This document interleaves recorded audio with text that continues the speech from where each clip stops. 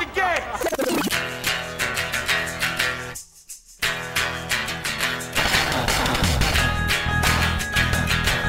All right, let's do this. How are you, what the fuckers, what the fuck buddies, what the fuck nicks, what the fuck Tuckians? What's happening? How's it going? I'm Marc Maron. This is WTF. This is my podcast.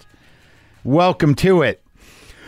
Whew, take a deep breath. I hope everybody's hanging in, staying frosty, keeping alert, taking care of themselves, not falling in, trying to get up out of bed, have a life, enjoy things, maybe a chocolate bar, pet a dog, have fun with your kids. That's the thing with me. How's everybody doing? All right? Sorry, I got right off into it. What's happening? Everybody all right? My chest has been tight, and I'm back. I'm back from vacation, from my relatively successful vacation, where I was in a beautiful place.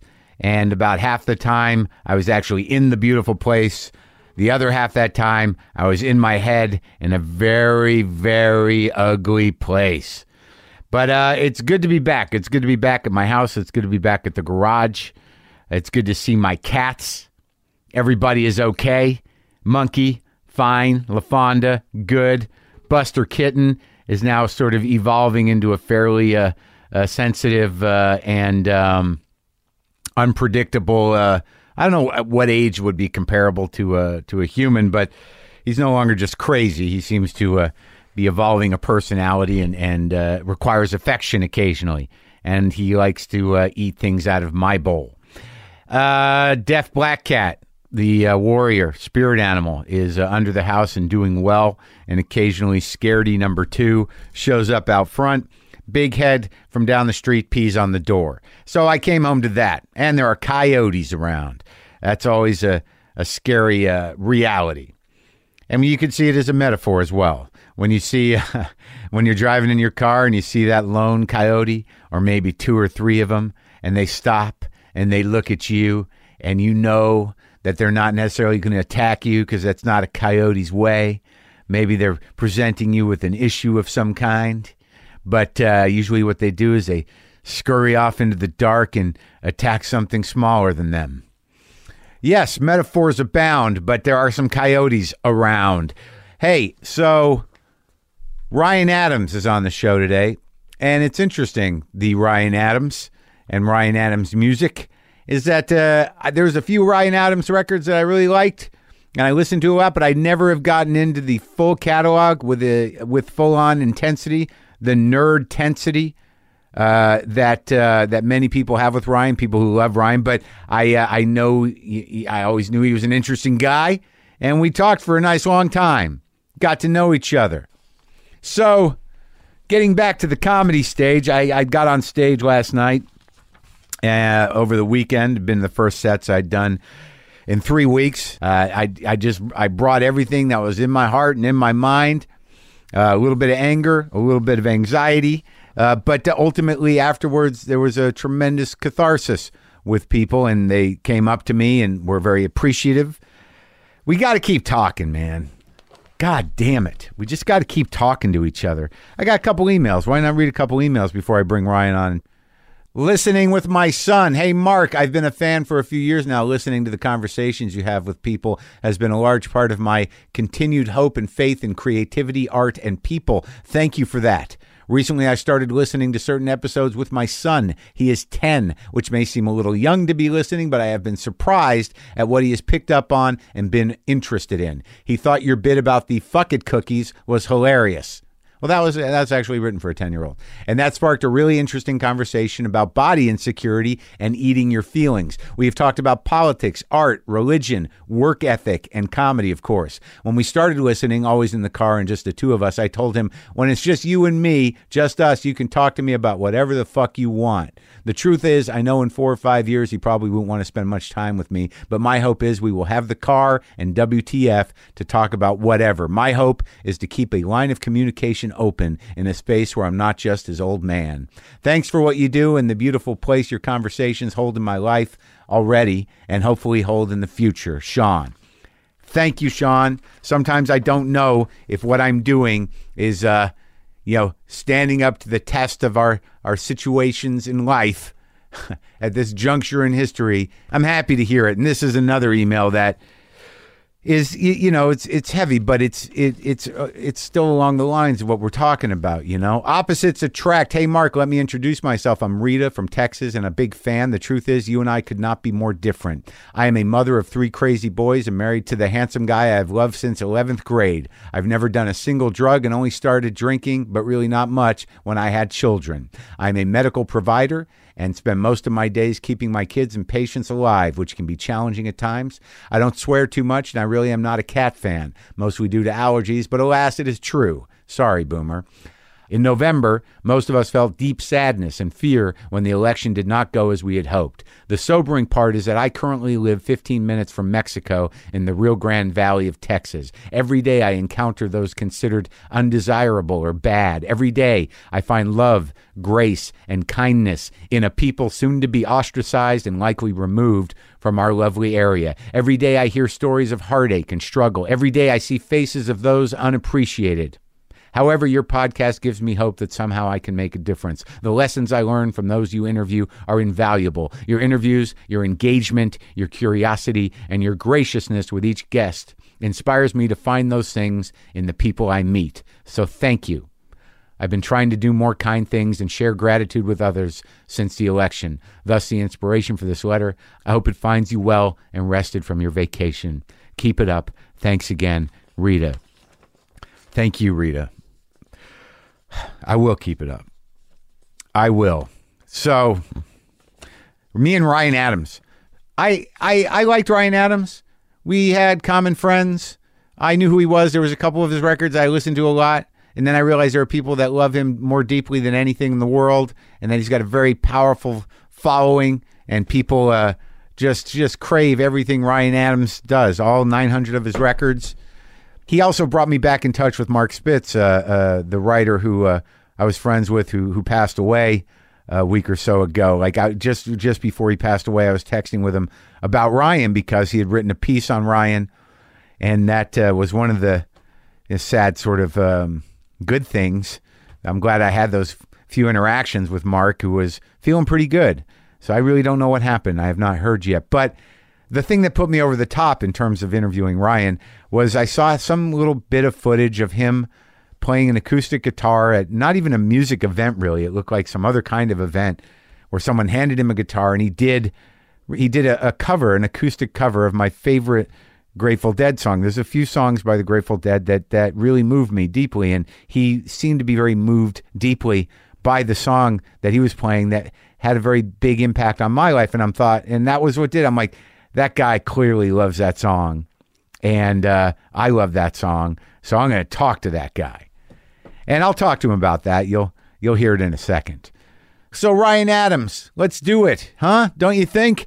His 16th album, Ryan Adams' 16th full-length solo album, Prisoner, comes out this Friday, February 17th. He's got a bunch of U.S. tour dates throughout the winter and spring. Go to paxamrecords.com for dates and cities. This is me talking to Ryan Adams.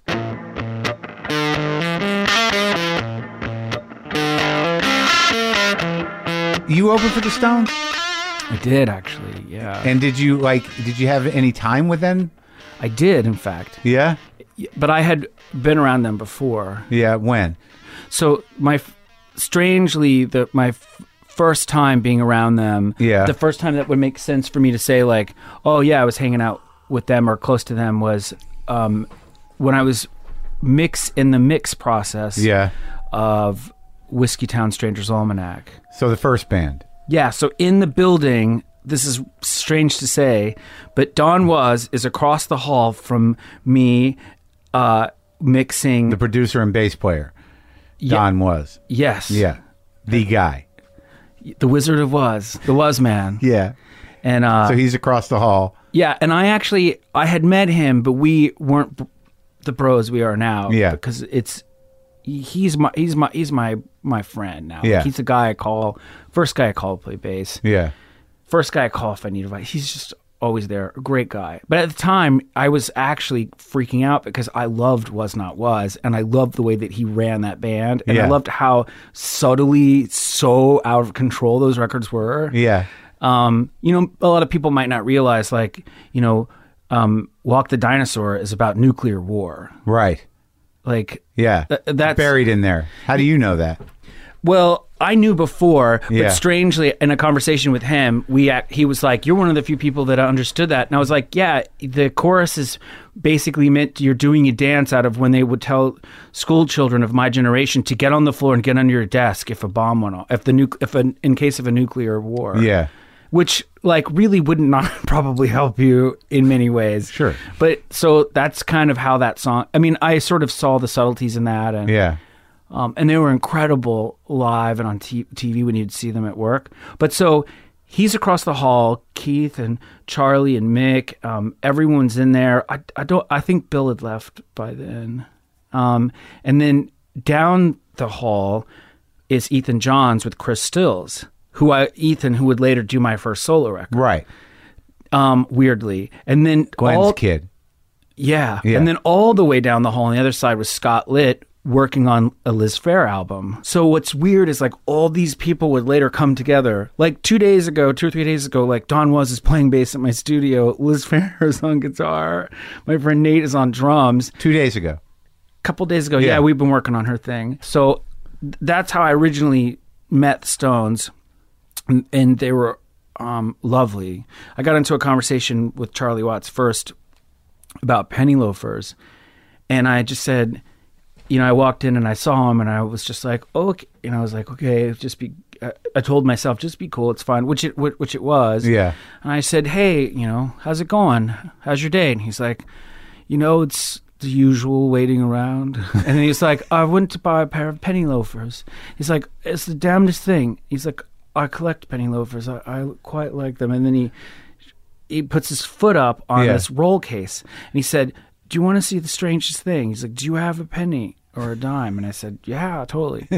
And I was like, that's probably all I have. And I pulled it out. And he's like, penny won't actually fit in them. And he's like, and I don't understand. He's like, if I were to pull the stitch out, I feel like it would be wrong. Like, how do I know where it ends? Like, he was getting deep about it. About the penny, getting the penny in. Yeah, and I just remember going like, man, I'm like talking to Charlie Watts about like penny loafers right now. This is very unusual. And we had the funniest conversation, and he was super cool. Keith was always very nice. Yeah. I would run into him, and I drank a lot in those days. I mean, not in the day, but at nighttime, we're mixing. I get bored. And strangely, at that time, I drank Southern Comfort, which is not for the weak of spirit. It's also easy going down, though. As far as the hard stuff goes, that was a popular one when I was in high school because you could get it down. We used to do flaming shots in high school. We fill the cap up, set it on fire.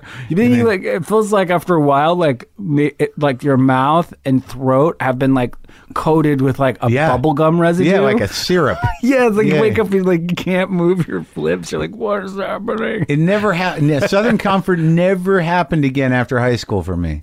Yeah, it was pretty gross. But I guess I don't know. For some reason, it was the thing I thought I could handle at the time. Did you grow up with it? No. I mean, I grew up around people drinking and stuff. I mean, at different intervals. And it was something I found later. Yeah. Socially awkward. Therefore, just drink and kind of took the edge off. Yeah. And I would see Keith, like, we'd either be, because you could smoke in studios back then, or go into the upstairs restroom and I'd run into him on the way down or way up, and he's like, it's like rush hour in here, kid. That's the first thing he ever said to me. And I think I was just like, honk, honk. I just said something funny back. I just was disarmed. Yeah. I smoked my first cigarette in 10 years with him. Wow. I made a decision. It was good. I understand that decision, strangely. I really do. I think I understand it. And I mean, I had to. He's my fucking hero. He's really cool. I had really good conversations and times with him on that tour. He likes to laugh. He likes to spin the yarn. He's very funny. Very funny. And he's also very, for any caricature that anyone thinks about this man, he is a deeply intellectual guy. Well, that was what everyone learned when that book came out. People who hadn't talked to him, because having, worshipped him for my whole life. He kind of got him in a box. Yeah. As this junkie dude who represents this lifestyle. But then you read that book, you're like, holy fuck. Yeah. He knows everything. Yeah, I remember the first time I was having a conversation with him, and he passed me a joint. And I remember my brain went into that freeze moment where you're like, maybe it's like, imagine someone who their whole life they loved Meryl Streep or something. Yeah. They have pictures of her on their wall Right. or whatever, and so they find themselves at a coffee shop and they're behind her, and then they say something. And that time starts to slow down and freeze just for the moment where their pleasant exchange happens. Yeah. I mean, unless it's like probably some asshole. Yeah, right. But so like, but I remember they were like, it was before I went on. It was the day, and it was a big production. He was like, Keith says, come down to Camp X-Ray. That was the name of his backstage area, which is awesome. Yeah. And I was like, yeah, right on. And I went down and said hello. I sat down, and I remember he passed me this joint. Yeah. And time just went, and I looked at his fingers, and I looked at my fingers going to grab it, and it was like, in my mind, I was imagining like the Sistine Chapel or whatever. Yeah, where it's like the two hands, the hand of God and the hand of man. Yeah, it's like I was like, oh my God, the joint is being passed.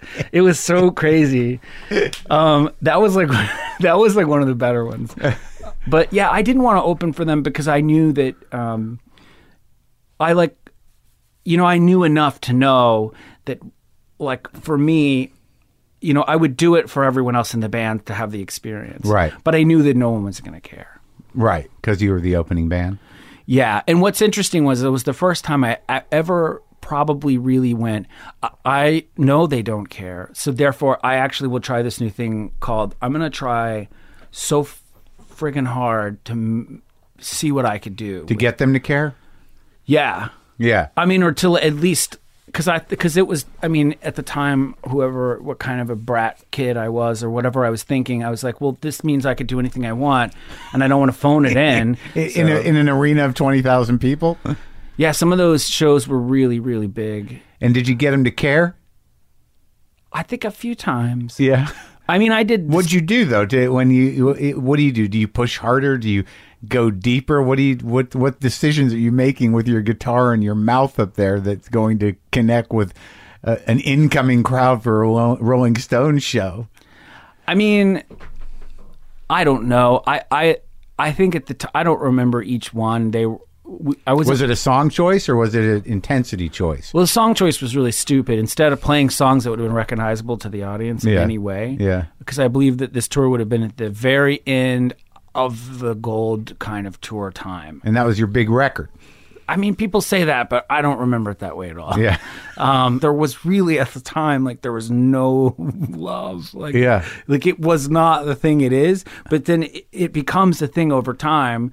In retrospect. I guess it... You get your place. You know, as history goes, like, as the history is written, that takes a place in relative to the rest of your career. Like, oh, what about Whiskeytown? It's made me question and be a different person specifically only in seeing the way that the past, whether it be a negative or a positive thing to the person, how it then can translate later as completely false, and yet to that person or to the common knowledge of humans, a complete inaccuracy. Right.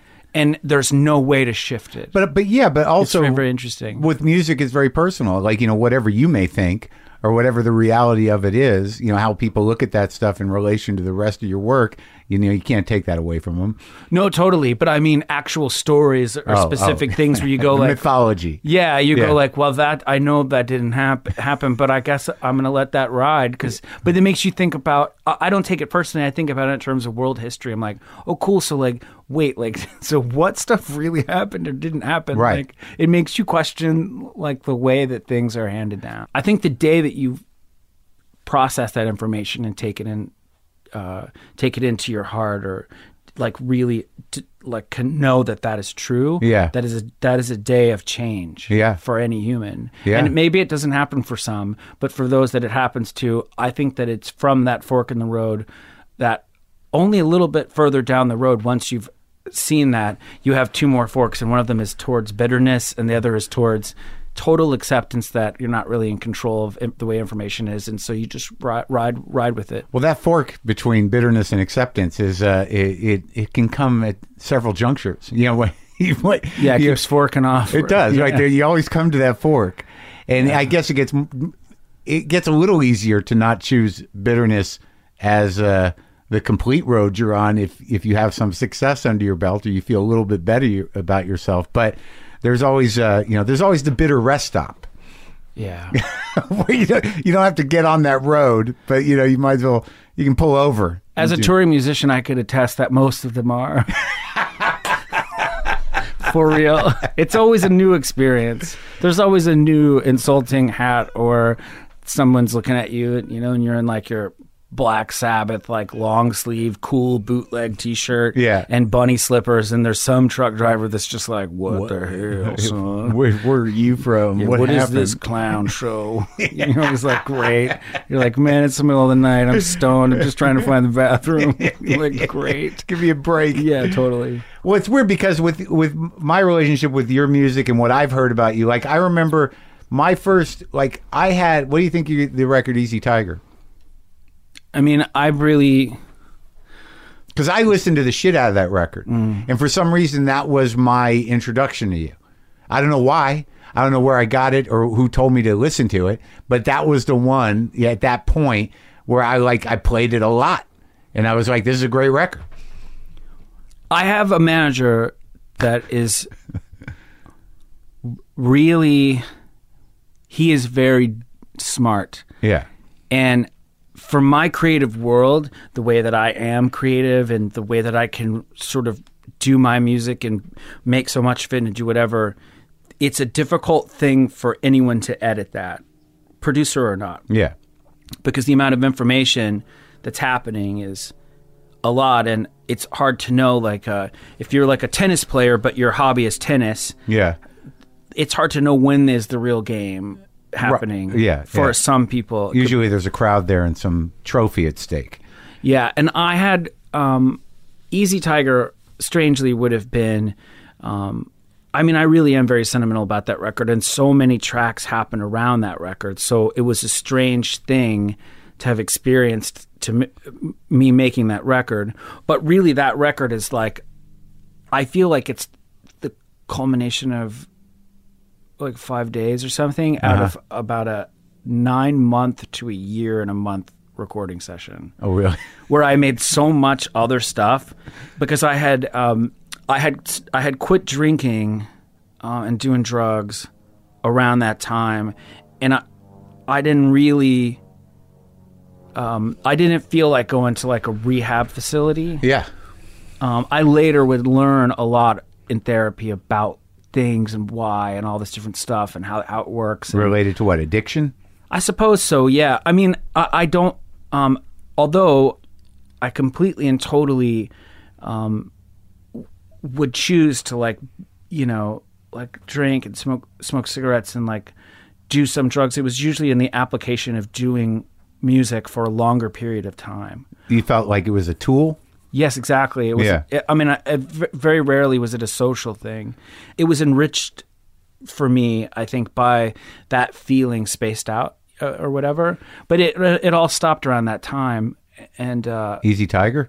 Yeah, before it. Yeah. So the way I did it was I just went in the studio for a year, basically. I just went every day, and I made whatever was on the top of my head. And the outcome of that was I was completely hyperactive and spastic, and I had no idea because I wasn't hungover and I wasn't like, feeling worn out from having been up till 7 a.m. or whatever it was. I just was a different energy, which sort of turned into like, oh my God. And I had all this stuff to say, and I said it all. And what's really weird is at the very end of it, like, I think a couple of maybe elegant things came out because I was completely exhausted of making like fake soundtracks for something that didn't exist and like bad, like hip hop stuff that I didn't know what I was doing, or metal, or who knows what I was doing in there. So, well, I mean, but that's sort of like part of your whole, the mystery of you is that, you sort of move through all these different forms of music.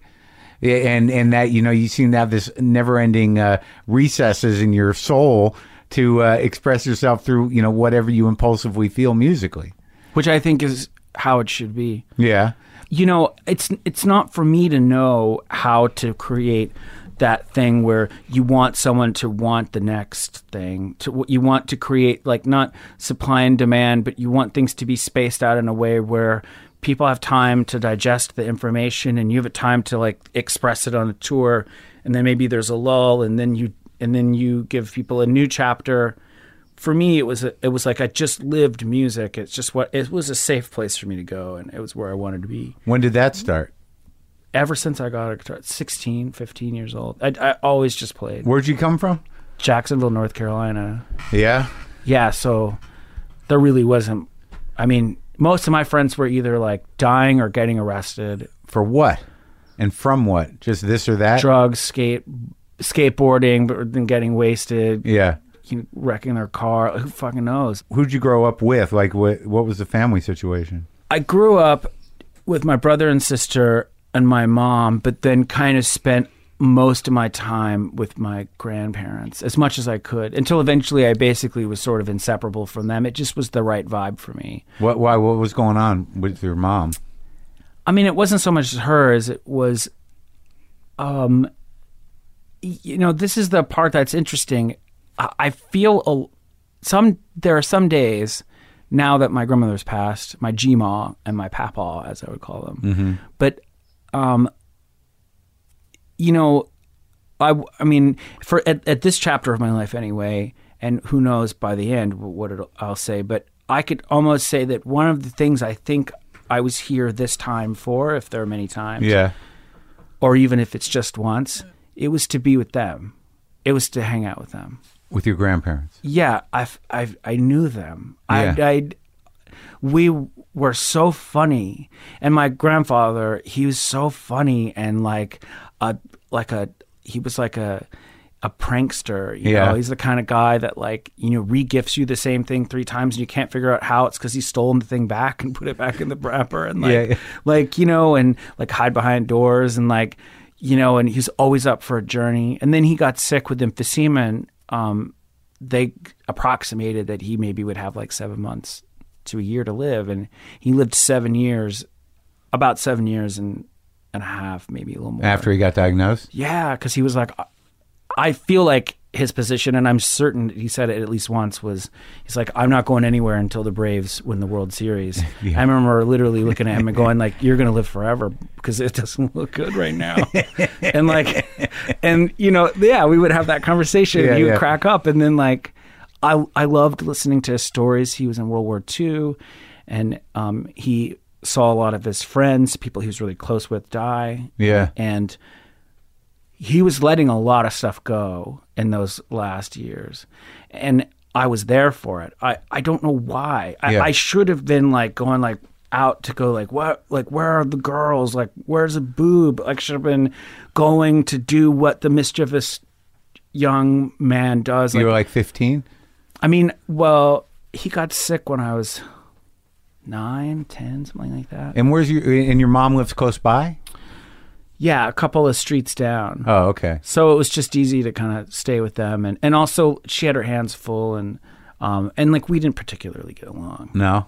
And you have a brother and a sister? Yeah, older brother, younger sister. So the older brother element, how'd he end up? He's a very math-minded person, which is interesting because I can't do math, but I could write structured songs and all this stuff. But he could do complex math equations just in his head. Yeah.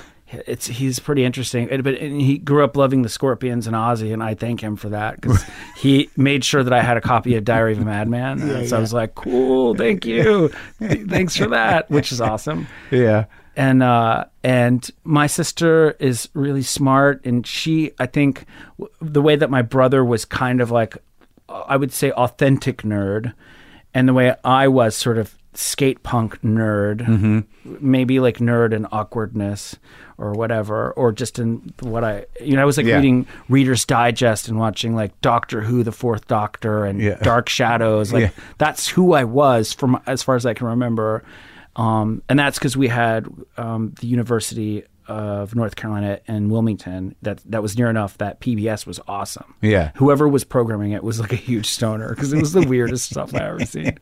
And so I was like into that. And my sister was maybe the more, I think in a good way, the most well-adjusted and interested in the contemporary life of high school and life. And you and your brother were sort of off the grid a little? Yeah. Like, I mean, I think I had that, I think it was probably, looking back, I can imagine them thinking like, wow, I was always like drawing or writing poetry or reading stuff or like asking these deep questions or spending time with Papal, who told me lots of really detailed, incredible stories. And my grandmother, there will never be someone like that. Like, she was an unbelievable person. You could not get her down. Yeah. Yeah, and she just crocheted blankets and watched TV, and like, which is unbelievable. And she made lemon pound cake. Yeah. And she would, like, even though they lived right at the limit of just, I mean, I used to think that house was so nice and big, and she had like a big old black Comet car, but I used to think that they had so much stuff. But when I actually went back after she passed, I was like, wow, this was a really minimal environment. But she was always crocheting blankets. Yeah. And making cakes, and then we would get in the car, and she'd either drop them off at her church for the Registry of People in Need, or she would somehow find people who were like really needed a hand or a cake. Well, she would go grocery shopping and get canned goods, and then either bring them a cake or a blanket. Yeah, and I would see that in real time. I'd be in the car. I would always go with her on the adventures. Yeah. And I'd be like, "What has just happened?" And she's like, "Well, I just picked up some stuff for our friends." And I was like, "Oh, okay." I was like, "Well, who are they?" She goes, "Oh, I don't know." And then she would turn on the radio, and then we would both like listen to some cool classic song. And then if we're at a stoplight, she used to go along with the drums, like whatever song it was, she would make that noise. Yeah, that's my vivid memory of not just music, but like how all that time was. Yeah. And what was your mom doing? I don't know. I don't know. And where was your dad? My dad was building houses. Yeah. He's a general contractor, and he does a lot of like really cool cabinetry stuff. And still? Yeah. Oh yeah. Yeah. He's an interesting guy. You have a relationship with him? I do now. Yeah. And I did somewhat at the time. Yeah. My immediate parental history is somewhat strange in that it was kind of estranged. Yeah. It just didn't really work for me. And it's like, it's so funny too, because it's like, I sometimes feel like it's sort of like Beetlejuice. It's like, I don't want to say it. Yeah. Like, I don't even like to, it's like, I'll let it pass my mind once, then I'll be like, eh. Yeah. What? The fact that it was estranged? Just in general. Yeah. Yeah. It's like, I don't know. Yeah. So when did you get the first guitar? 16? Yeah. I traded my skateboard for a guitar. Were you like a wild skateboarder, like pools and shit? Yeah. That was mostly what I could do. It was in the beginning of when, like Santa Monica Airlines and like Santa Cruz, those companies and those skaters started to, the nose of the skateboard got a little bigger, and I would see my friends. At first, we were carving grinds, big ollies, going fast, going to pools that were drained and skating them bowls. Yeah. And just as I was getting out of it is when kick flips and like shove-its and all that stuff started happening. Yeah. Which is fine. But I remember thinking like, wow, I'm like watching my friend. He's like spending 4 hours like trying to land this double kickflip over this little hump at like the bank when it was closed. And I was just like, I just really want to go fast and like catch like some, like, do like a big ollie and do some gnarly grab and get out of it before I'm like shredded on the pavement. Right. Or just grind stuff. And it was just how I was. Yeah. And it was at that point I was like, well, like maybe I'm more about ramp skating, but I didn't have a car. and there wasn't really a pool to skate except for from this sort of semi-abandoned hotel at the edge of our neighborhood, which I still would skate. Yeah. And it was almost unskateable, but man, I made it skateable. I would just loosen the trucks up enough and I made it work. And if there was water in the bottom of the thing, like, I didn't care. I was just like, I'm going to deal with it. I should have known something was weird. Yeah. Early on, but it made sense. But I used to get like dizzy spells, but I also would get really discombobulated if I tried to skate backwards. Yeah. Because you see a lot of skaters, like, they go up and they'll go up to the lip of a skateboard, yeah. and then they put the skateboard over the top, yeah. and they keep it there for a second, yeah. and then they go backwards, yeah. and then they roll down the transition backwards just by looking the other way, and then do a trick from backwards to spinning around. Right. The only couple of times I tried to do that were brutal. They were like, I mean, that was like some stuff where I just was like, where am I? And then I just like slam as hard as I could. And I'm like, was that a moment? And then I like try like kind of a smaller version of that. And I'm like, oh, wow. Okay, cool. So I cannot fakie anything. Cannot go backwards. Right. Which is really interesting. Was that the end of the skating career, that realization? No, I mean, I still skate when I'm on tour. I skate around the venues. I enjoy it. And if I can find a park where I could really carve it up, it's great. And so what was the music going on? I mean, what was it like, outside of your brother's records? How do you get, into the music? Well, the first thing I ever did was I got the guitar. I really picked up, I think it was Half Hollow or something, where I was like, there might be a picture. I know there's a picture of Andy Rourke playing his bass. And then there's a picture maybe of Johnny in the corner with a guitar. But for certain, there was a Black Sabbath record or two, maybe Dio era Sabbath, yeah, where you could see Tony Iommi playing. Right. And because I went to play the guitar and it didn't feel right. And I was like, I'm not making the sound. So I was like, what is happening? And I looked at the pictures and I was like, because I was like, the guitar must be broken. And then I looked at the pictures, I was like, wait, they're really he's really pressing down. Yeah. I was like, that has to be what these silver things are. Right. And I really pressed down and I hit the note and I'm like, oh. And then I was like, well, it doesn't sound right the way it's tuned. It was probably tuned normal. Right. And I was like, so that must be wrong because this doesn't sound like anything on there. So I detuned the E string and then I detuned the second string a little bit. And then the high strings, I think I detuned one. Who knows what the tuning was? And I went, wow, now it sounds good open. And instantly figured out if I slid my finger up on the lower strings at different places, I could instantly make what sounded like bar chords with the ringing part open. Right. So this is the first hour. So at the end of the first hour, I was like, oh, great. And I wrote a song. No words. No words right away. There's a little boombox cassette somewhere of it. I have like in a big thing of all my cassettes where I'm just basically going like, oh, wow, I can do this. And so I just wrote a song. I don't remember what it was called. I don't remember the contents because as soon as I was done with that one, I wrote another one right away. In my mind, I was like, this is like, oh my God, I basically sound, like Jakey Lee right now. But I didn't sound like Jakey Lee at all. I was like, yeah, I'm George Lynch. This is amazing. And, and so that's the beginning. Like, and it just was like that every day. And with no guidance? No, man, there was nobody to tell me anything. But how do you learn how to play guitar? That's it. I just tuned it down and then I just started to figure out I figured out kind of how that stuff would work. Yeah. And then I would also figure out later quickly, I was like, okay, what combinations work? And luckily some of the middle strings were still in regular tuning. So a normal bar chord seemed obvious to me also from pictures. Yeah. And I thought I'll try it on the lower ones, but if this is the tuning everyone's using, they sound weird here, but it's cool. And later on, I would find out that you could kind of do dun, dun, dun, dun, dun, dun, dun, by just moving that one. Yeah. But in the middle, I would slide up with the drone. Yeah. It all kind of ended up sounding a little bit like, I don't know, by the time I met and played with the first musician, which was not long after that,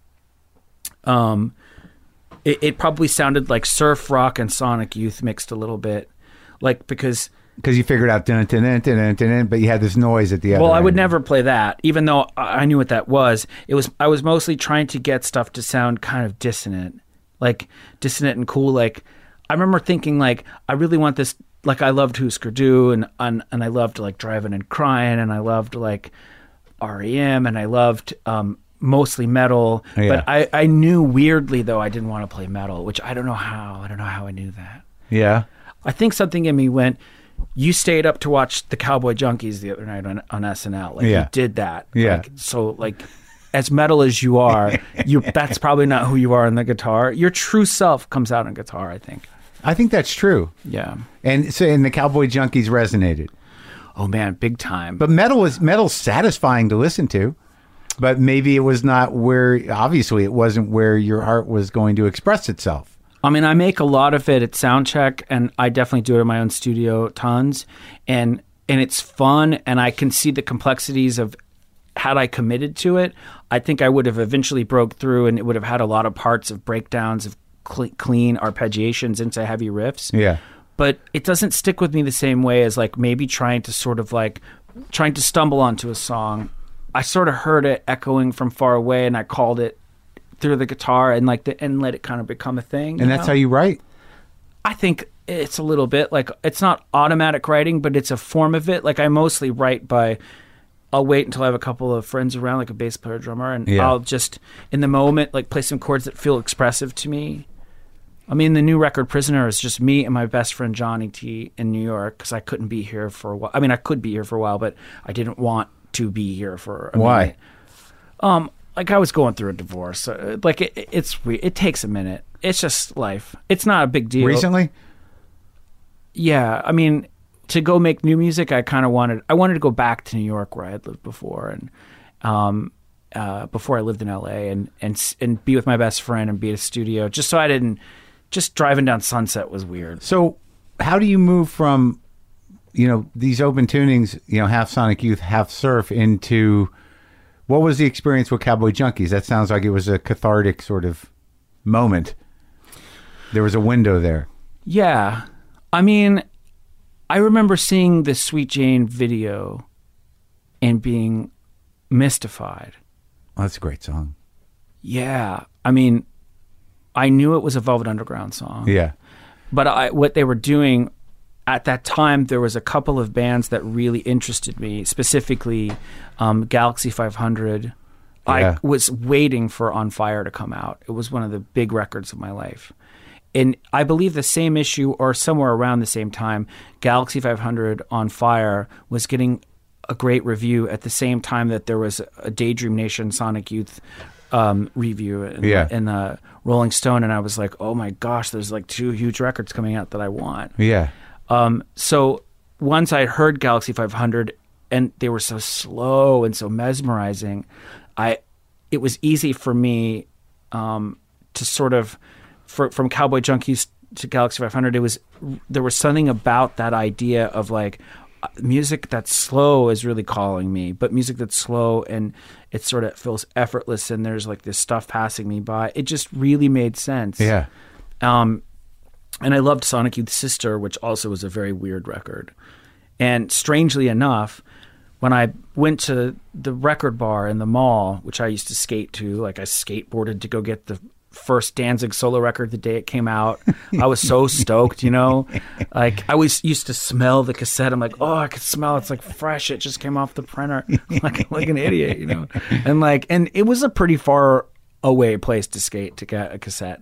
But those days really were beautiful because I was sort of fetishizing records and getting a record and then examining all the things that were in there. Yeah.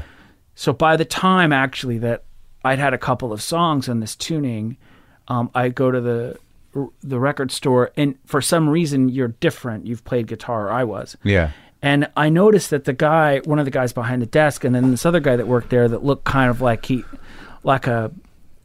could have been in Social Distortion, but if they were clearly from North Carolina, if you could put that in your mind. Yeah.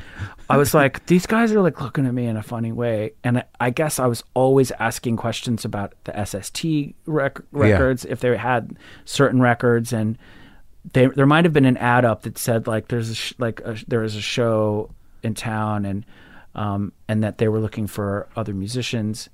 And he was like, yeah, he's like, I see you're always looking at the Sonic Youth stuff, and you buy like some cool stuff here. And I was like, right on. Yeah. And he's like, he was like, do you play music? And I was like, well, I was like, yeah, I play guitar. He's like, you play guitar? I was like, yeah, I play guitar. And he's like, well, what's the vibe? And I said, I don't know. Like, I was like, I think it sounds like Dokken and Sonic Youth a little bit or something. I made some reference that was completely off base. Yeah. And I remember he was like, right away, he was like, man, we need to jam. He was like, what are you doing later? And I'm like, what, you mean like today? He's like, yeah. I was like, I don't know. Like, I think I'm going, I don't remember what the thing was, but he was like, cool. Well, tomorrow I have this friend that plays drums, and you meet up at I can meet you at like 3:00. Yeah. And we'll go jam. Yeah. So I was like, okay, cool. And I told him the street corner to meet me at, and like, I went there with the guitar. I got in the van. We drove out to this rehearsal place. And then the drummer guy, it was really cool looking. They had microphones and a PA and a 4-track and this big ass drum set. And sure enough, the guy that walks in, that's the drummer. Yeah. His name is Alan Midget. And he was the guy who lived behind my grandmother's house that had a half pipe that I could never skate, that I grew up hearing punk rock coming out of a boombox from. And like I wanted them to skate because I loved watching them skate from an early age. So I would even go over and try to sweep the ramp thinking it would summon them, and he'd be like, get out of my yard, brat. And I used to play like touch football. We call it touch football, but it was like the cruelest, harshest form of football ever with no helmets, out in the court, this like cul-de-sac and in front of my grandma's house. And I couldn't believe that it was that guy. I guess this guy knew since I could remember. And he at this point was like had dreadlocks, and he was working at like a surf shop. And and he came in and he was like, what are you doing here, geek? And I was like, oh man. And I showed him the song, and I think he realized right away. I was like, so this is what I have. I could tell right away that he didn't want to tell me that the guitar was not in a standard tuning. Yeah. Because he thought you knew something. He didn't tell me for a long time, which is really weird. But I could tell that he was marking to know kind of where notes were. Yeah. Because he'd be like, here, just tune it all up so it sounds good with this note. It would be like his G or his D. He's trying to get you to tune your guitar. But yeah, basically, but keep the tuning the way it was. Right. So, but I showed him the first song. He was like, no way. And we started playing it right away. And as we're jamming it, I remember like right in the middle of the jam, and I don't know if I was mumbling some words into the PA, but mostly it was just instrumental, but it sounded so cool. Like the chorus was cool. And I went into this improv part. I was so into it. I was like, high up on the thing. But right before that moment, it's the first note I ever recorded really with the band. Is he must have been like, oh shit. And he like reaches over, lunges over, and hits record on the 4-track. Yeah. And he gets that moment on tape, the whole session. And I have that tape. And you can hear the thing go, the very first, and then the riff, like the whole first riff. So like I have my first moment with these guys who would be like my best friends and my heroes, and like my, your first thing. Yeah. It's on a cassette. It's so cool. And it sounds still incredible. It sounds like the energy is so insane. Well, it's all like it's on fire. It's your first time playing with people. Yeah, and they really responded, I think, because I think a lot of the stuff that a lot of the guitar players they were finding, I think, were probably either really metal but didn't have a lot of their own ideas, right, or wanted to just do covers. And also, there's that time where you don't know enough to be cynical or doubting, like you're just in it. Yeah. I mean, that's eventually what you always try to get back to, I would imagine. Yeah, absolutely. And like you only knew these 4 things, so you were going to get everything you could get out of them once the vibe kicked in. True. Yeah, I mean, I think it's funny. I think I've stayed in that place for a long time. How long did you play with those guys? over a year. Yeah. I mean, we played until we couldn't play anymore. Alan and I became very tight.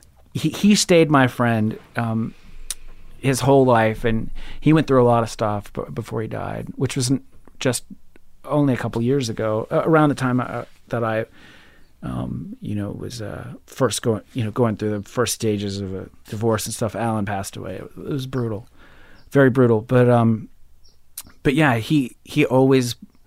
It's funny. He kind of loved the Cowboy Junkies, and he loved the idea of playing mellower stuff as well. That's kind of how our first band split into two, and that's when I think I started to go like, okay, cool. What are songs? Right.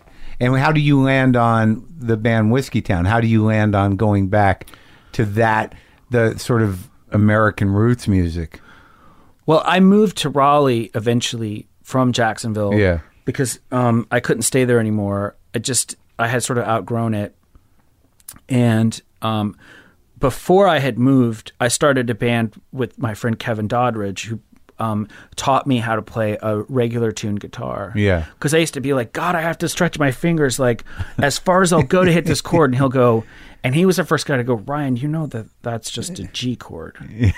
I'm like, what are you talking about? You're like Bubble Boy. I guess so. And I remember going like, why did nobody tell me this? And they're like, because it sounded cool. Like I don't like, who's to say that that's right anyway? It could change any day. Like we were so isolated. They're like, it could change. Like that could become what people do later. And like, that's not real. Like, come on. Like, I don't know. Like, I'm pretty sure like G and C and D are established. Yeah. It's going to stay there. There's books that talk about it. And I was like, wow, like D chords feel so cool. Yeah.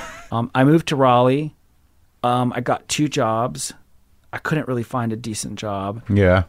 Which was hard. I lived in like kind of like a sort of one-room temporary kind of, I don't know what people would call it now. Like, I mean, there were definitely people there that were probably like, I don't know, like doing a lot of drugs and stuff. And I was walking down the street, and this guy named Skillet Gilmore. Yeah. He goes, hey, man, I heard you're looking to start a new band. Maybe it sounds like some Cowboy Junkie stuff. And I was like, how do you know? And he goes, I don't know. People talk. It's weird. And he's like, come inside for a beer.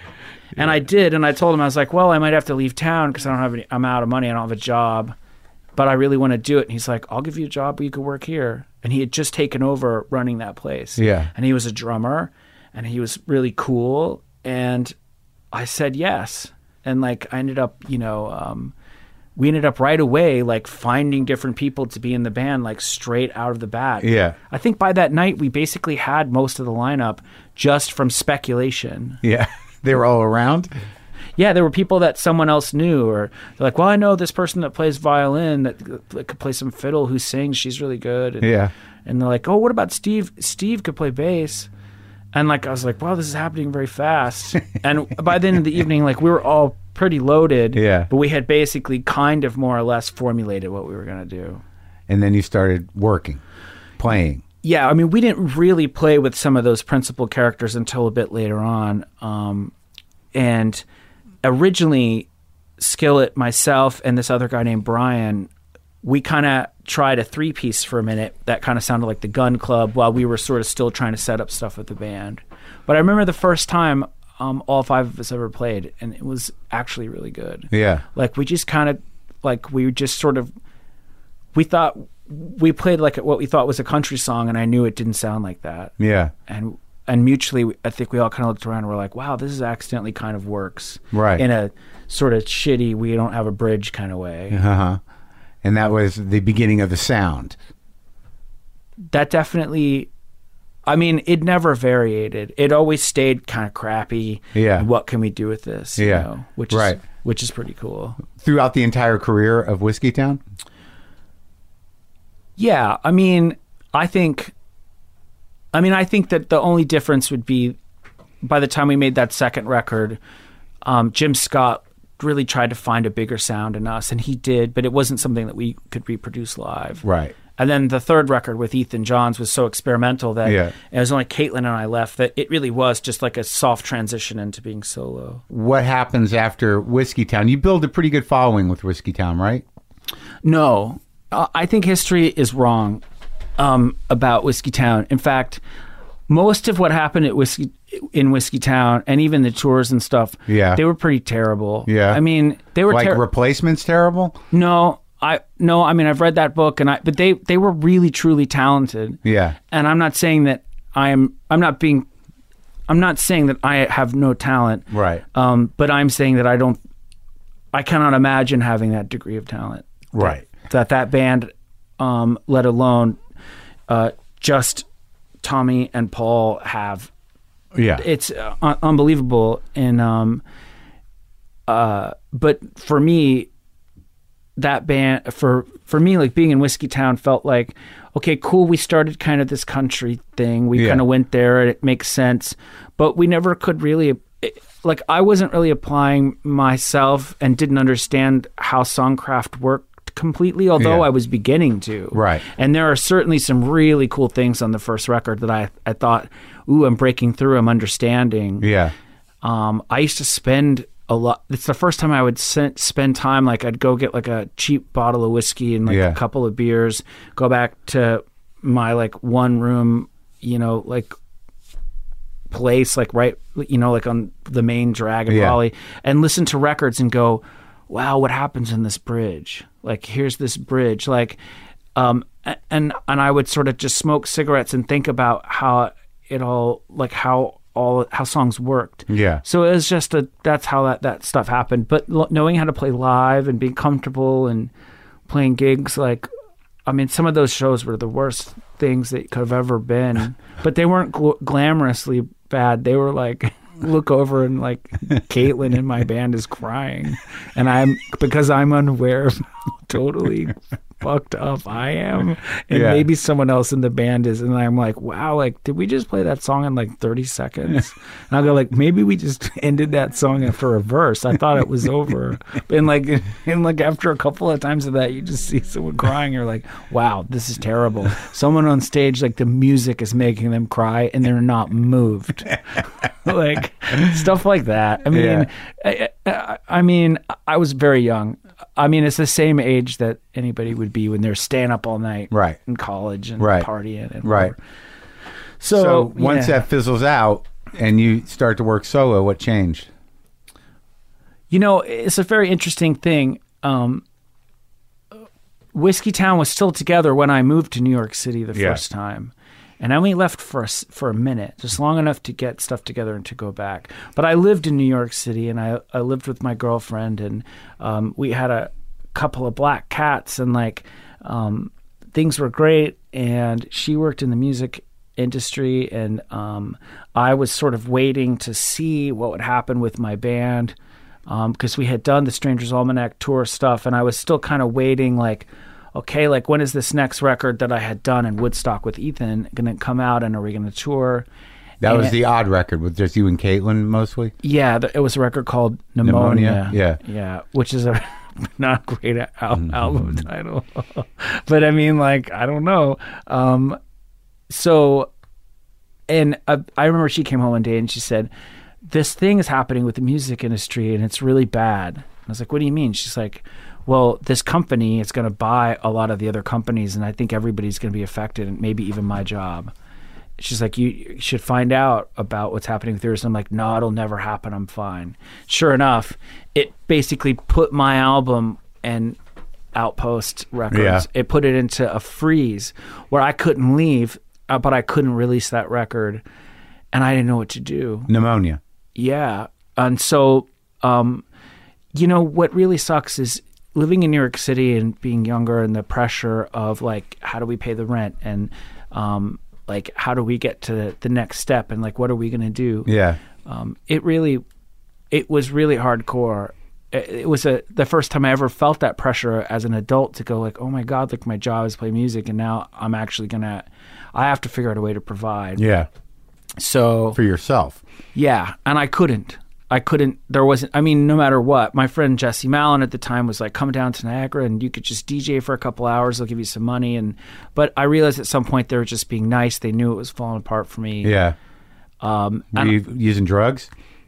No, I mean, occasionally, but I wasn't, at that point, like, I would do some if they were around, but I wasn't, wasn't holding. Yeah.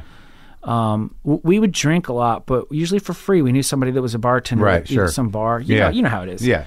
And so somebody's got a little bit of blow or something, you do a little bit, but I wasn't like rolling, you know? Yeah. But I think what led to Heartbreaker was the very humbling thing was Amy and I are very much connected. Well, we always will be, and to this day we still are. But we just had a kinship and a vibe, and a mutual sort of dream, and the financial aspect of like what happened with that. I guess it was Seagram's bought Geffen or whatever they did, or whatever that thing that changed around the late 90s happened. That really it broke my heart. It broke her heart. It broke us a little bit.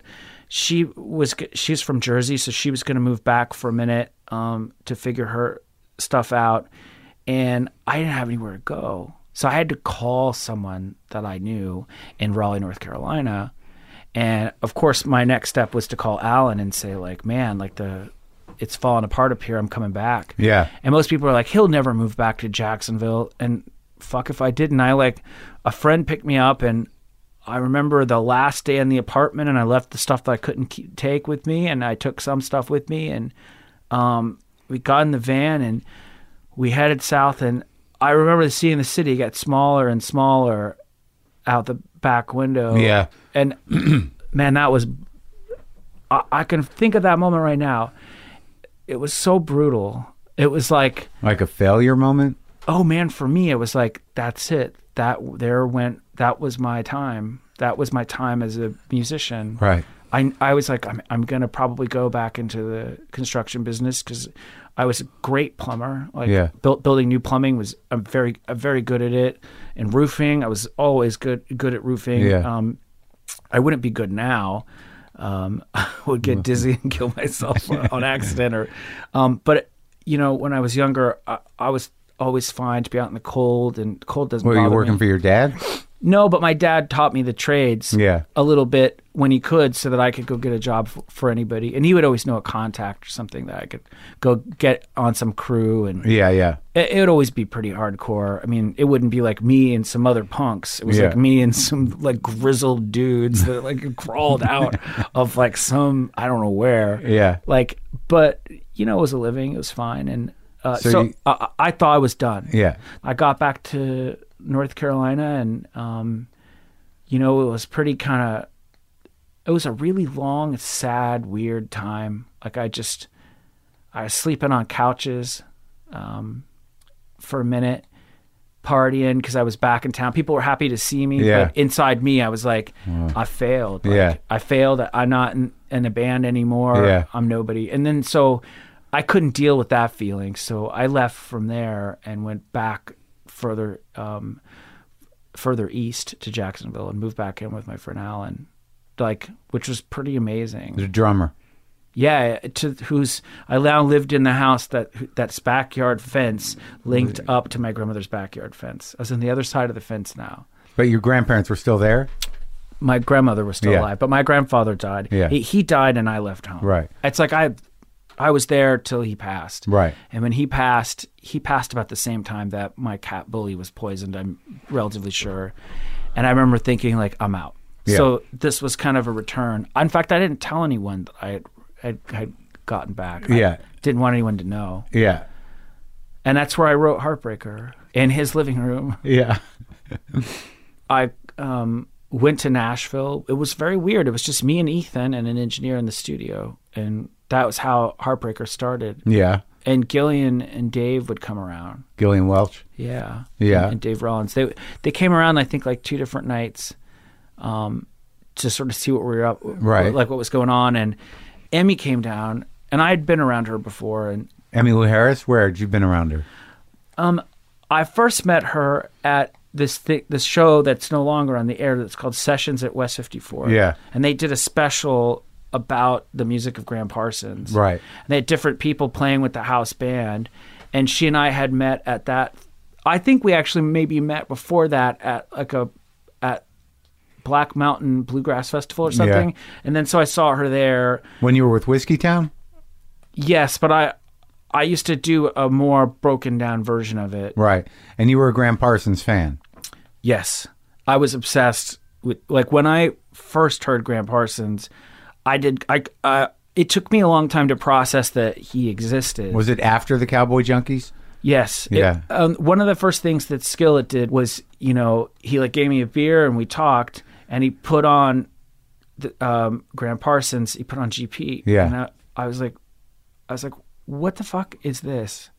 He's like, wait, you don't know what this is? I was like, no, what is this? And he showed me the CD cover. Yeah, yeah. And I was like, who is this person? Yeah. He's like, oh man. He's like, we have a lot to talk about. He's like, do you know the Flying Burrito Brothers? And I'm like, you're making that name up for sure. And he's like, man. He's like, you got to come by the house and we should just listen to records. And so he kind of showed me, like, look, people have gone here before, but they didn't even know what they were doing. Right. And he was putting it to me in the way that he and I used to talk. He'd be like, man, like, these were like hippies. Mm-hmm. And I'm like, what are they doing making country music? What happened? He's like, I don't know. Like, we'd be all wasted. He's like, I don't know. He's like, maybe they were confused about what it was. So you got to get hip to the Byrds, to the Flying Burrito Brothers, to the band. Sweethearts the Rodeo happened. I remember, like, what? Yeah. And the band at first I didn't like. Yeah. Which is interesting because I didn't like Big Star at first either. But then it's that thing that, like, oh, I hope it still happens with people now. But it's when you're washing dishes at a restaurant, because that's your job, and different people get a chance to put in what cassette they want and make a mixtape. Right. A song might come on, and you might not like it at first, or you might not know the band, but it's a particular song. Yeah. And it's like, For You by Big Star. Yeah. I remember washing dishes and stopping cold, and I'm like, whoa, what is this? And I was like, this is exactly how I feel. And I ran in, and Brian Walsby was the second cook in Raleigh, and I was like, what is this song? He's like, man, we're slammed. What are you doing? He's like, they need dishes. And I'm like, what is this song? And he's like, it's Big Star. He's like, you hate him. I'm like, no, I don't hate him anymore. And he stops for a second and he goes, really? And I'm like, aren't you slammed? He's like, we'll talk about it later. And I'm like, so the whole rest of the night, I'm like, play the cassette again. Like, that whole kind of thing happened. Yeah. Well, so later on, that happened with me with the band. Like, the Brown album was the record where I was like, the second record with them on cover? Yeah. Yeah. I was like, wow. Like, that record, still to this day, I'm like, what is going on? Like, there definitely was something to my discovery of that stuff. Because being from Eastern North Carolina, you're subjected to country music, and even at that time, I don't remember George Strait at all, but I definitely heard Johnny Cash. I knew Hank Williams. My grandfather loved all that, and my grandmother. If there was like the Mandrills, like a TV special on, we watched it. Hee Haw. Yep. Loretta Lynn, big deal in my house. Yeah. So, but to get hip to Graham was different. I think that changed the game dramatically for me. In fact, that had to have been the first time I went, like where I saw someone writing a song and I went, this is a mystical thing. This isn't. It's very different than my punk rock and post-punk records. This is I knew they were referencing. It's like I used to say, like, they're like messing with like real music. Right. I was like, they're doing something with real music, but it's like just on the line. Yeah. That was my only way of describing it. Yeah. But you saw that Graham showed you that songwriting could be something transcendent in and of itself? Yeah. I mean, I don't think I'd ever really... I mean, it's interesting to say that when I first started listening to that and I was in Whiskeytown, it didn't affect me and reach me, although it was kind of doing it, the way that it was like sort of like a seed. Yeah. And what's interesting is you have to fast forward to when that band breaks up, but it breaks up weirdly when I'm in New York. Yeah. And I have to leave to go back. And then I get back to Jacksonville, where I just basically wrote songs and didn't know what was going to happen to my life. And I just went, you know what, this would be cool. I make little records. Yeah. And, I'll make records and I'll do some club dates once in a while, and I'll have a regular job. That's what I thought was going to happen. But I could listen to those records by that time finally and do that thing where you make a couple of neat glasses of whiskey and have a beer and smoke cigarettes and you cry as a man, like as a young man, but still like because of your life, like you let the song hit you. It's just you and the record. Yeah. You're by yourself in the house, and like your liberal tears go down your face, and you're like, wow, like this song is killing me and like raising me up from the dead at the same time. That fucking feeling that you get. You know, for most people, I think that probably hasn't happened until they've listened to like Bonnie Raitt, like "I Can't Make You Love Me If You Won't," like that vibe. You know what I mean? Like some songs are going to do it to you whether you like it or not. Yeah, like they really hit you. But for me, I processed that information in an unusual way that I think kind of mixed it with how much I loved Dylan and how much I loved, you know. I just loved early Bob Dylan so much. Like I just loved that sound and the connection there. And then so you go back and you end up in Nashville playing with these amazing musicians. Yeah. And you make your first solo record. Yeah, and I was just there to make the record. I didn't really think I would stay, but I got there and my manager was smart enough to be like, well, listen, I basically rented you a house. Yeah. So because I think you should stay here. And I was like, oh, really? Well, he believed in you. Yeah, I think he wanted to get me out of like, I think he knew that I was on that line of going like, I'm done, like I'm just going to go move back home. And, right. Which would have been really interesting if I'd have done that. So after Heartbreaker, you must have built some confidence. I mean, more than I had before. And when you made Gold, what was the plan? What was your manager telling you to do? What were you doing? Well, so I did the Heartbreaker tour by myself. Yeah. And just you and a guitar? Yeah, and a tour manager, my friend Van. Yeah. And who wasn't really a tour manager, he just figured it out to do it. Yeah. And that was the first time I really went to England. It was the first time I really toured other countries where I really played solo by myself and really kind of played some regal places. Yeah. I didn't even know it was in magazines. Someone had to tell me. Yeah. They're like, you're in this magazine called Mojo. Oh, yeah, I remember Mojo. And I'm like, what is that? And so I did all that and I came back and my manager set up a deal for me to move from Bloodshot to a label called Lost Highway, but it was essentially Mercury Records, which I was afraid to be on anyway. And but I did it because he was like, look, it's going to be great. They told me all the stuff that they tell anyone, like, we'll let you do whatever you want. Yeah. So I did that, and then I went to record the follow-up, which was actually a double album, but it was that many songs, but it was just me and a guitar and Bob Dylan's slide guitar player. Yeah. And sometimes a stand-up bass player. Yeah. And I wanted it that stripped back because that's what I learned on the road. I was like, wow, that the root of the song is great. The song's great. Right. So I did all these recordings and they liked some of them. They didn't love them. And that later on got in the early days of CDs and then laptops happened. That eventually got bootlegged to become this thing called, people call it the Suicide Handbook. That's what they call this bootleg. Yeah. But the original thing I wrote on the disc that they must all be from was the Career Suicide Handbook. Oh, okay. Because someone told me when I played it for them, if that was my record, they're like, well, this is just Career Suicide. And I was like, that's a great name for the record. And they're like, you can't call it that. And I'm like, okay, so basically everything you said is not true. Yeah. It's like, you're like, you could do whatever you want. Like, you just want to support the artist, but no, you can't call your record that, and it's not this record. Right. So I was like, well, cool. I talked to Ethan. He goes, come out to LA and let's just make stuff. There's some cool, he's like, you got some cool songs left over from Heartbreaker. You have some of these new ones. Let's just like call in some people like we did last time and see what happens.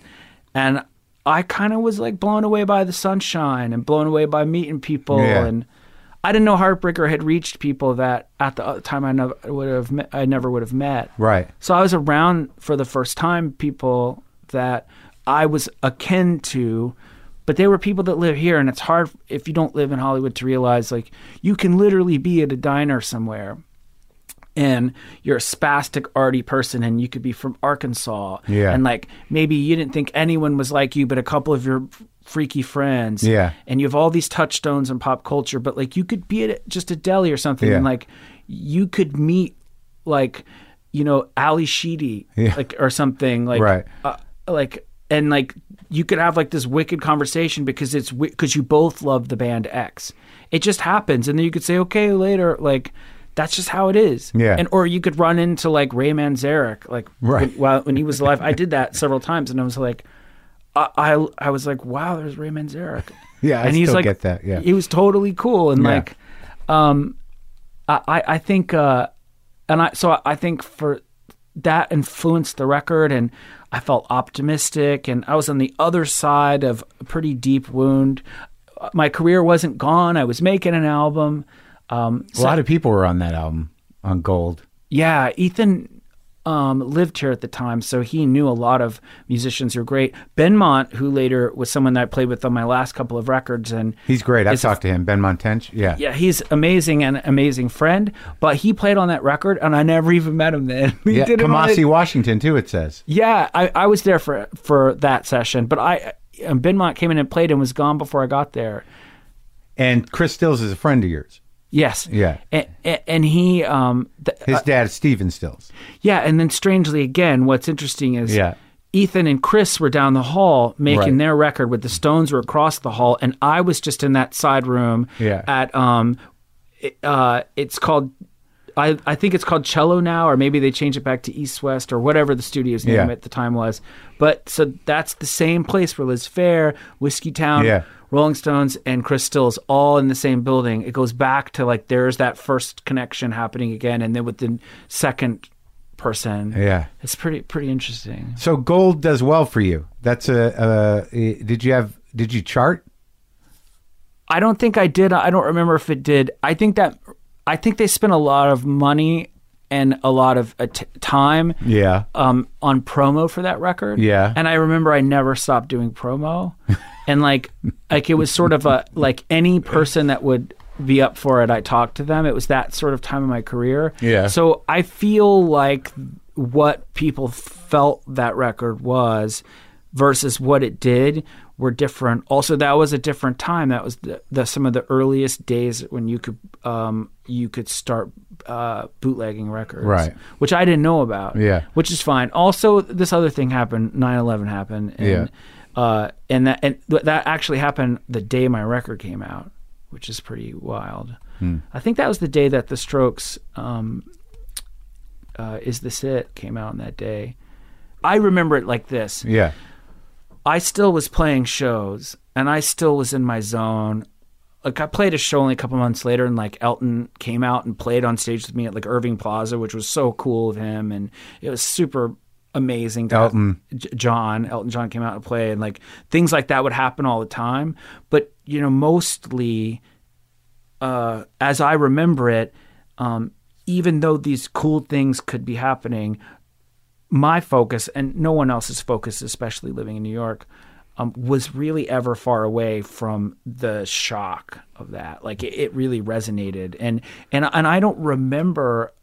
I wasn't taking a lot of drugs or doing anything too crazy.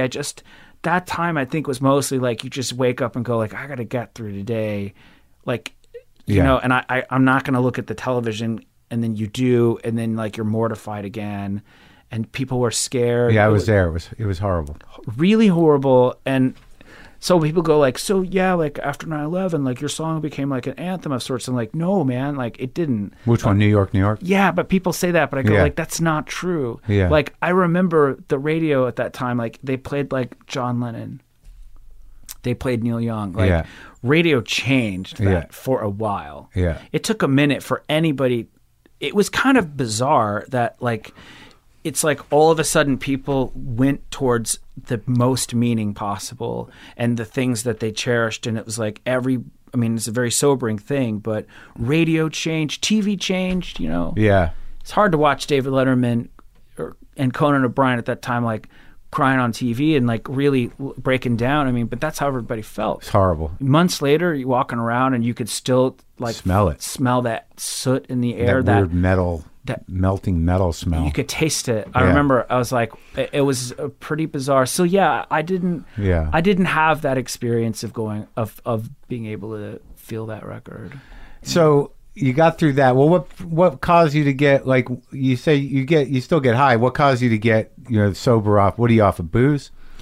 Yeah, I don't. Well, I mean, some people would say like pot is a drug, and I get it, but it's, I did a. It's not coke. It's not dope. It's not booze. And I did a very, very long time where I was just totally straight. Yeah. But I could not find any way without. I couldn't find a way to deal with Meniere's disease without the suggestion that I should take stuff for the pain. And what is the symptoms of that exactly? It's very hard to describe, but I'll sort of put it this way, like if you're sitting in a chair and it's normal and you're talking to someone, and I have what I feel like is an episode, and I get up, especially if I have been stressed or sometimes it's triggered. It could be haven't been sleeping well and I get like a bulb flashes or something flashes really quickly. Yeah. Then it's like the distance from where my feet are to the ground. I don't know how far it is to the ground. What? It's That's like crazy. It's like it feels like you're on the edge of a building, but then also like so your stomach drops and it feels like you're sick. Yeah. And then you can't really eat. You can, but you just get really sick, and my jaw goes numb, and then my hands go numb. I used to be. It used to be much worse, and I just would be in bed because I just couldn't. Yeah. I couldn't be. But weed helps. It's really funny. Like I was just dealing with it, and I was just shipwrecked for years. And I quit playing music. I quit playing live because I couldn't handle it. Like nothing worked. And one day, my brother-in-law was like, he's like a funny and cool dude. But he was like, hey man, I hate to know that you're sick, but so I made these cookies. Like, I know you don't really, do anything. But I thought these cookies would make you feel better. They're really mellow. And I was like, what is he talking about? And I didn't really think about it. I just went, ooh, cookie. Yeah. So I ate like half a cookie. Yeah. And instantly, in the middle of this drawn out, really horrible time, not feeling good, I felt better. Like in a couple of hours, I don't know, I just felt better. Yeah. And by that night, I went for a walk, and like I had like a little bit more of an appetite, and I just was like, this is working. I was like, I'm not like, ooh, let me see how many cookies I can eat. Like, I didn't go right into some kind of place. But when I was diagnosed, they were like, you need to stop smoking. Yeah. You cannot drink. Yeah. They're like, you cannot drink coffee. You cannot have sodium. Like, the guy basically explained it to me. He was like, you're going to have to eventually find a way to get exercise when you can and change all this stuff in your life, or it'll exacerbate it. Because he was like, it's a degenerative disease, and the longer you have it, the worse that you will get. And he's like, the usual finality of what happens is you go deaf. I was like, wow, this is a game changer. Yeah. So I just live with that that's kind of why I was like, I got to stop touring with the Cardinals. We were so loud. Yeah. And it wasn't like it was when it started. And so I went off the road, and because I lived here for a while, I went to like see an acupuncturist. I'd never done that. It helped. I went to see a hypnotherapist to deal with attacks. Like, what do I do when I have an attack? If I'm like on stage, or like, what would be the theoretical thing? Yeah. And to quit smoking. And that worked. And little by little, I started to get better. It was like it's like a pathetic version of Rocky. It was just like a dude trying to figure out how to get back to guitar. Yeah. Well, I'm glad you're better. Why did you do why did you cover Taylor Swift's record? Why? Yeah. What compelled you? I don't know. I guess it's one of those things like, have you ever done something creative and you finish it because you started it? Yeah. Because it's like it'll be hard, but it's like, that would be really hard. I should try that. And then you get halfway or whatever, and you're like, what am I doing? Or maybe you ask yourself that, but you go like, I got to finish it. I started it now. Yeah. And then you finish it and you're stoked that you did. You went, that's so cool. I did it. My version of 1989. Yeah, man. I want to hear your version of it. Here's the interesting thing. Yeah. I learned a ton from doing that. Yeah. And I needed to be playing, and I wasn't on tour. Yeah. And I would have gone crazy had I not been. Yeah. And I just but I also was like, I didn't want to write more songs. Right. And you liked your songs? Yes. I think that there are some of her songs that it's just crystalline. So what'd you learn? Well, because that record was different and it wasn't like her on a guitar. Yeah. That's the other weird thing is it was like, wow, like how do I process this record? Yeah. She's my friend. Like we don't like go to football games and chill together right. or anything, but we check in and talk about music once in a while. And she's always supports my vibe and vice versa. But I knew that I was like, it was even if I hadn't known her, I wanted to do it because I was like, well, I'm not going to do I don't want to cover like Dark Side of the Moon or something. Right. I wanted to know what that record was. Yeah. And when I was on tour, I would listen to it and go wow, this is really beat oriented. But so where I can hear the bass line and it's cool because you're using a sub bass, and then there's this top line. I'm like, so where is it on the guitar? Yeah. In my mind, I was imagining the capo positions. Right. So by the time I just sat down with me and my buddy Todd, that we'd go on the quest to make anything sound like the Smiths. Like our thing was, what if we try to make that record feel like the Smiths or something? Yeah. And I was like, it should be like that, but if we can't make it like that, then we just try to make it sound like Darkness on the Edge of Town. He was like, we're in, let's do this. And we got a couple in and we're like, it really works. Yeah. But then came the thing where you go, oh, wow, so okay, she has all this full range as a vocalist, but I don't. So if I want to play the same chords but make the song work, the only way is capo 4th fret, and I'm going to have to, when I hit this place, shift. So it was so cool because I'm like, this is way out of my comfort zone. I'm so down for that. Oh, good. So by the time I figured it all out and could get my way in, I not only had spent this great time being a musician and just translating stuff, but I got to think about these tunes in a different way. It felt good. It felt like... Sure, got some new muscles. I've never covered a whole record, and the covers that I have done have usually been pretty easy, or they've been to do them. Yeah. But it led me to also know that since I didn't start playing guitar doing covers, I made up for it by later covering, at the time, the most successful record. Yeah. Because it's sort of like, most people learn Stairway to Heaven first. Yeah. But for me, I waited until I was 41 or something, and I covered in 1989. Love it.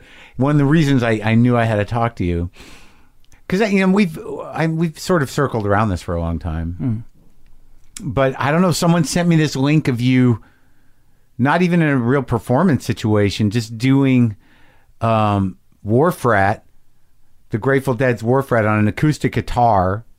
Somewhere it looked like at a tech show or something.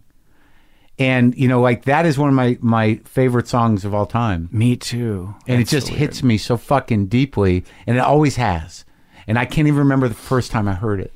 What is it? Because you developed a relationship with Phil after Jerry died, right? And it was around that song, right? Yeah. They, I don't know how that happened. I mean, I think it was from, Phil had heard the record I made called Cold Roses. Yeah. I think his wife got on that record. Yeah. And it really resonated with him. And so he started coming to see shows. That song for me, also strangely that you're telling me this, because that song for me was my portal to the Grateful Dead. And I feel like the Grateful Dead is like a geography. It's like if there were a map for it, everybody has a different version of what it is. Yeah. But in my mind, there are certain places I don't go to. Yeah. But I know the neighborhood path to stick to so that I find my way through their catalog and their live stuff. And more and more as I travel it, those places I didn't love before, they're actually becoming more familiar and I'm cool with them. But Wharf Rat is on the Skull and Roses, aka Skullfuck record. That song in particular, I don't know what kind of music that is. I don't know what happens, but from the very beginning with the toms that are rolling so freely, it's like the African rhythm that just sort of then coalesces into boom, boom, boom, boom. It's like breathing. It's like yoga. It's like meditation. Right. Mysticism. Yeah. They are so. I feel like when I listen to that song and listen to the Dead, I feel like I can close my eyes and I could feel like the presence of like nature, like the actual reality of Earth and like what it sounds like, and all the stuff, the noise that we make, it disappears, and I'm like, oh, this is reality. Yeah. It's so much more transcendental than like there's so many more stories, and they reek of empathy, they reek of compassion, they're not self-victimized, and they're not bleeding, like they're just a fucking huge marshmallow love machine, like a tank made out of marshmallows, just like rolling down a hill of like blueberries, and like you're just at the bottom and you're like, come on, just hit me, and it just rolls over you and you're like, amen. And that's to me like, and then you're like, I'll get up and fly away. Totally. I mean, yeah, I mean, it's an unbelievable thing to say, but the very first time I ever heard that was in North Carolina, and it was early on. It was when I had first moved to the band room with Jerry and Alan, the first guys I played with, and I used to go to Rocky Mount all the time because we had friends there that played guitar, and there was this guy named Dean that was a huge Deadhead, and I was like, I just don't understand. And I'm like, can we? He was like, well, so we'd listen to the Doors. That's how we would. That's how we'd figure it out. One night, he's like, I want you to see something. Yeah. And he was like, okay. And it was Felicia, him, and me, and we drove out into this place that near his dad's farm where there wasn't anything, and you could see all the stars and just this really big long stretch of trees.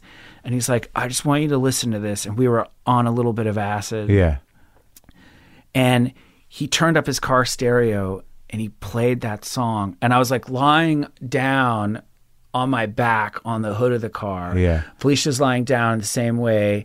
Dean turned it up as loud as it would go, and he had like a Mazda 280Z or something that had like the top came off, so you could really hear. And that song came on, and I just remember going like, "What?" And I'm like looking up, you could see like the Orion constellation. I'm like, "What the fuck?" And by the time it got to the end, like, I don't think I said anything for hours. Like, I was just like, oh my God. And like, luckily it didn't go into like, some of there's definitely some speed oriented like covers on that record. Right. Like Johnny Be Good. Which are great. But I just kept that. And I was like, he knew how to get me. He was like, he loves LA Woman. Like, and we listened to early Stones. This is how I'm going to get him in. And as soon as he did that, like, what do they say? Like, you're on the bus. The portal was opened. Yeah, and I never got to see the Dead. But weirdly, the next time I really ever... I mean, I learned that song, but the flash forward to this moment, another one of those moments, like Keith passing me the joint, and it's like the two fingers, like, and it was looking up at Red Rocks and going into the beginning of that song, deciding when it would happen. Yeah. And then hearing those bass notes and looking over to my left. And even though I know him and he's my friend, like it's night, there's all these stars, and I'm like, boom, boom, boom, and I hear, boom, boom. And I kept playing, but I just looked to my left, and there's Phil. he just looks at me and he's smiling. It's like he knows. Yeah. And I'm just like, I don't know. And I just was like, just get in the song. And all these people as far as you could see. And I just remember going like, I remember going like, there's no way I'll ever be able to describe what's happening in this moment, but fuck yeah, man. Yeah, it just came through you. You decided to go into Wharf Rat, and you were playing with Phil and friends, right? Yeah. And Phil, actually, you look over, and he's like, yeah. Totally, man. Totally. Great talking to you, man. Nice talking to you.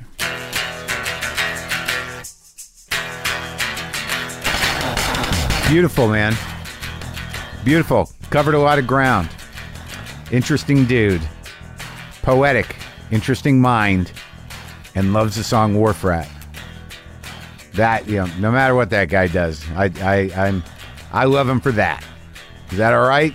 Hope you enjoyed that. Go to WTFpod.com/tour to see where I'm going to be playing in the next few months. Maybe I'll be by you. And maybe should I? I'll play a little guitar. Okay. Yeah. You talk me into it.